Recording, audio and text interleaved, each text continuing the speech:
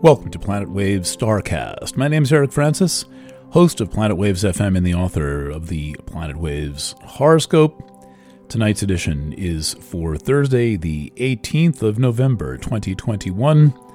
Posting this one a day early, recording at 5:22 p.m.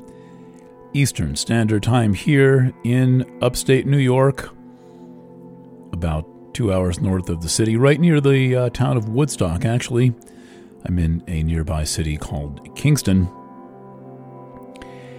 Tonight there's going to be a lunar eclipse. It is the full moon in the sign Taurus, and it is a partial lunar eclipse.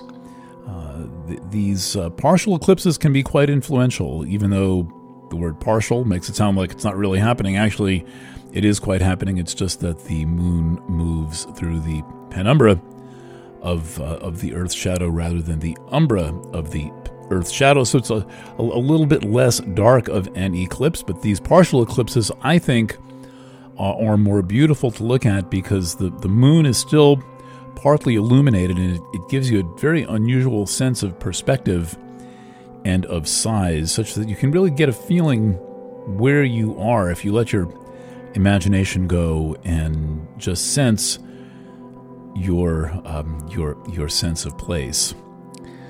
Today, on Wednesday, a little bit earlier in the day, we had the exact opposition of.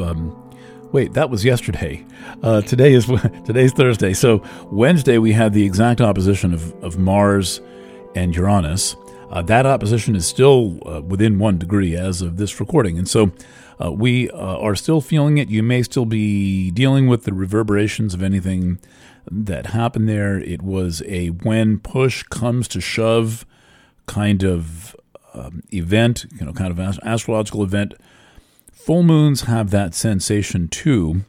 I think that the most interesting news item of Wednesday, under this push comes to shove, Mars opposite Uranus, volatile, potentially explosive, even dangerous astrology, was, guess what? The Biden administration backed down on a vaccine mandate for private businesses. They were ordered to by a federal circuit court, and then I guess the powers that be up there in the Biden administration realized, well, this isn't worth the fight. And so that is a big deal, no matter how you may feel about pandemics or viruses or stuff like that. It is my belief as a citizen of this republic that making things mandatory is dangerous because you don't know what's coming next. And the whole basis of our lives as spiritual beings on this plane of reality is to exercise our free will.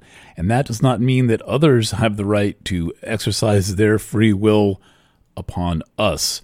This is not such a complicated issue. Anyway, I trust that you made good decisions yesterday and over the past 24 hours, and that nothing too shocking or unexpected has happened in your life. Right now, the moon is in late Taurus, 22 degrees, approaching the opposition to the sun and the Earth's shadow. Remember that an eclipse is when the moon moves through the shadow cast into space by the Earth, and always exciting. So anyway, there's going to be a series of aspects that the moon makes on the way to this eclipse over the next few hours. So it's going to be a very busy few hours. And the first of those is a square to Jupiter. So we have Jupiter at 23 and change of Aquarius, the moon at 22 and change of Taurus. So in a couple of hours, few hours, there's going to be and it's in effect now, a moon-Jupiter square. Now the thing to watch out there is exaggeration and overreaction to things. So that's a typical thing of Moon Jupiter. And by the way, in the ongoing style that it seems that almost every chart is resonating with, the moon in Taurus making a square to Jupiter in Aquarius is another one of those things that is contrasting the will and intentions of individuals against the seeming opinion of the majority of those that would seem to constitute the public. This is a false dichotomy. The rights of the minority are very, very important in this society and in any society that calls itself free. And this is something to be cautious about getting dragged into, and somehow thinking that the intentions of the many must outweigh the intentions of the few. Your personal values matter. And so take this gracefully. After that, there is a trine of the moon to Pluto in Capricorn. So Pluto in Capricorn, long-term thing, that's been going on since early 2008. That's a long time ago. I mean, we've been living with it for a long time. And that starts to transition, by the way, in 2023. I've written lots about that over the past few years. Pluto ingressing Aquarius, but right now Pluto is solidly in Capricorn. Will take a trine from the moon. And this is saying that it will be a little bit easier now to get the lesson, to gain the understanding that you need, than you might think it is. Things are a little less controversial than you might be expecting, and all you really need to do is make peace with yourself and be willing to change and evolve, which I know is asking a lot, but only from some people. Okay, then it looks to me like the next thing that happens is that there's the moon-sun opposition. That takes place again at 3:57 a.m. Now, the thing with eclipses is that they serve both as pattern-setting intervals and also as release points. And so this is why you want to do what you want to do with an eclipse going on. You want to choose to be where you want to be and do the things, stay with the people you want to stay with, and do at least some of your favorite things. This is a pretty sexy eclipse pattern with the Taurus moon. That's deliciously physical and sensuous. Along with Uranus and Taurus, that's on the kinky side and kind of interesting and a little bit weird. And then this is opposed by a group of planets in Scorpio that include Mars, just approaching the midpoint of Scorpio, Mercury at degree 20 of Scorpio, making an exact trine to Neptune at degree 20 of Pisces. Neptune too has been making this kind of everlasting journey across its sign. I guess that began around 2011 or so, and it's only at degree 20. So we're going to be living with Neptune in Pisces for quite a while. But today, for this eclipse, Neptune in Pisces is taking a trine from Mercury in Scorpio. And that is, again, sexy, verbal, communicative, intuitive, empathic. Make the most and best use of this astrology. All right, so then other features of this chart that are noteworthy and even beautiful include Vesta is newly in Sagittarius. Vesta is one of the original asteroids. I believe it was discovered in 1807. I think that Vesta was the last of the four asteroids that was discovered, if I'm not mistaken. Hold on one second while I verify that. Yeah, Vesta was discovered March 29th, 1807. Then there was a long, 35-year gap till the discovery of the next asteroid. So that was that's I think interesting. Okay, so anyway, Vesta represents the sacred hearth. It's a very spiritual asteroid, but it also is the intersection of spirituality and sexuality, and there's a lot about Vesta that is holding space for others. That's the first element of the spiritual part of sexuality, right? Is making sure that your being, your energy is oriented on the well-being of those around you, not in a codependent way, but in an allowing way, not in a way that you condition them, but in a way that you open your heart and your space to facilitate the kinds of changes that they are going through. The conjunction of Vesta to the south node grants direct access to Vesta.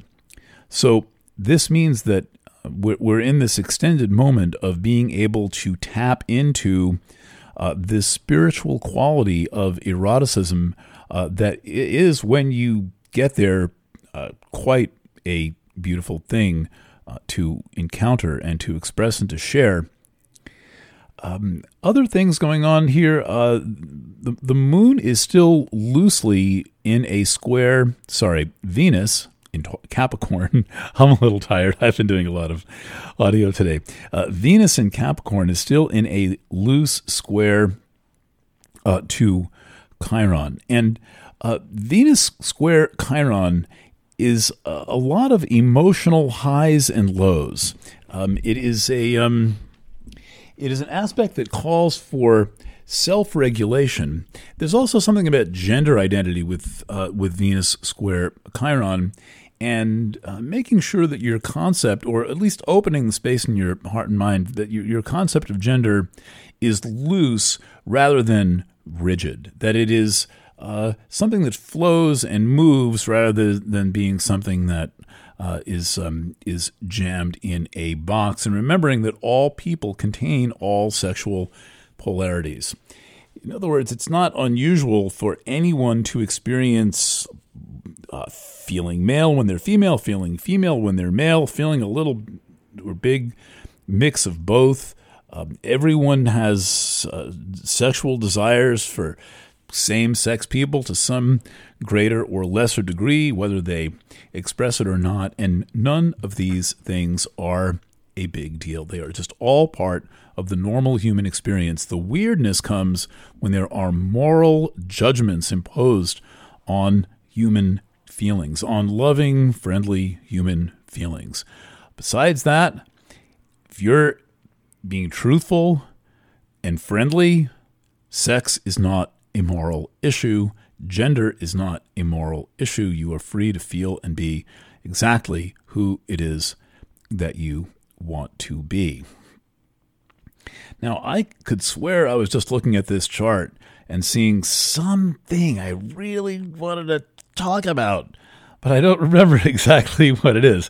And there's certainly plenty in this eclipse pattern where there's this thing where the moon is going to be talking to all these different planets tonight, like it's going to confer first with Jupiter. By the way, it's also going to make a semi-sextile to Eris, which is really determined to be exactly who she is. Semi-sextile, not so often used in astrology, but it's an aspect that blends the energy of two adjoining signs. It's a 30-degree aspect, I believe, first used by William Lilly, who was the pioneer author of the first astrology textbook in the English language that came out in 1647. And if I'm not mistaken, it's Lilly that introduces the semi-sextile. Then Moon makes that square to Jupiter, which is that sense of exaggeration. Then it makes the trine to Pluto, which is saying, just chill out and allow yourself to grow.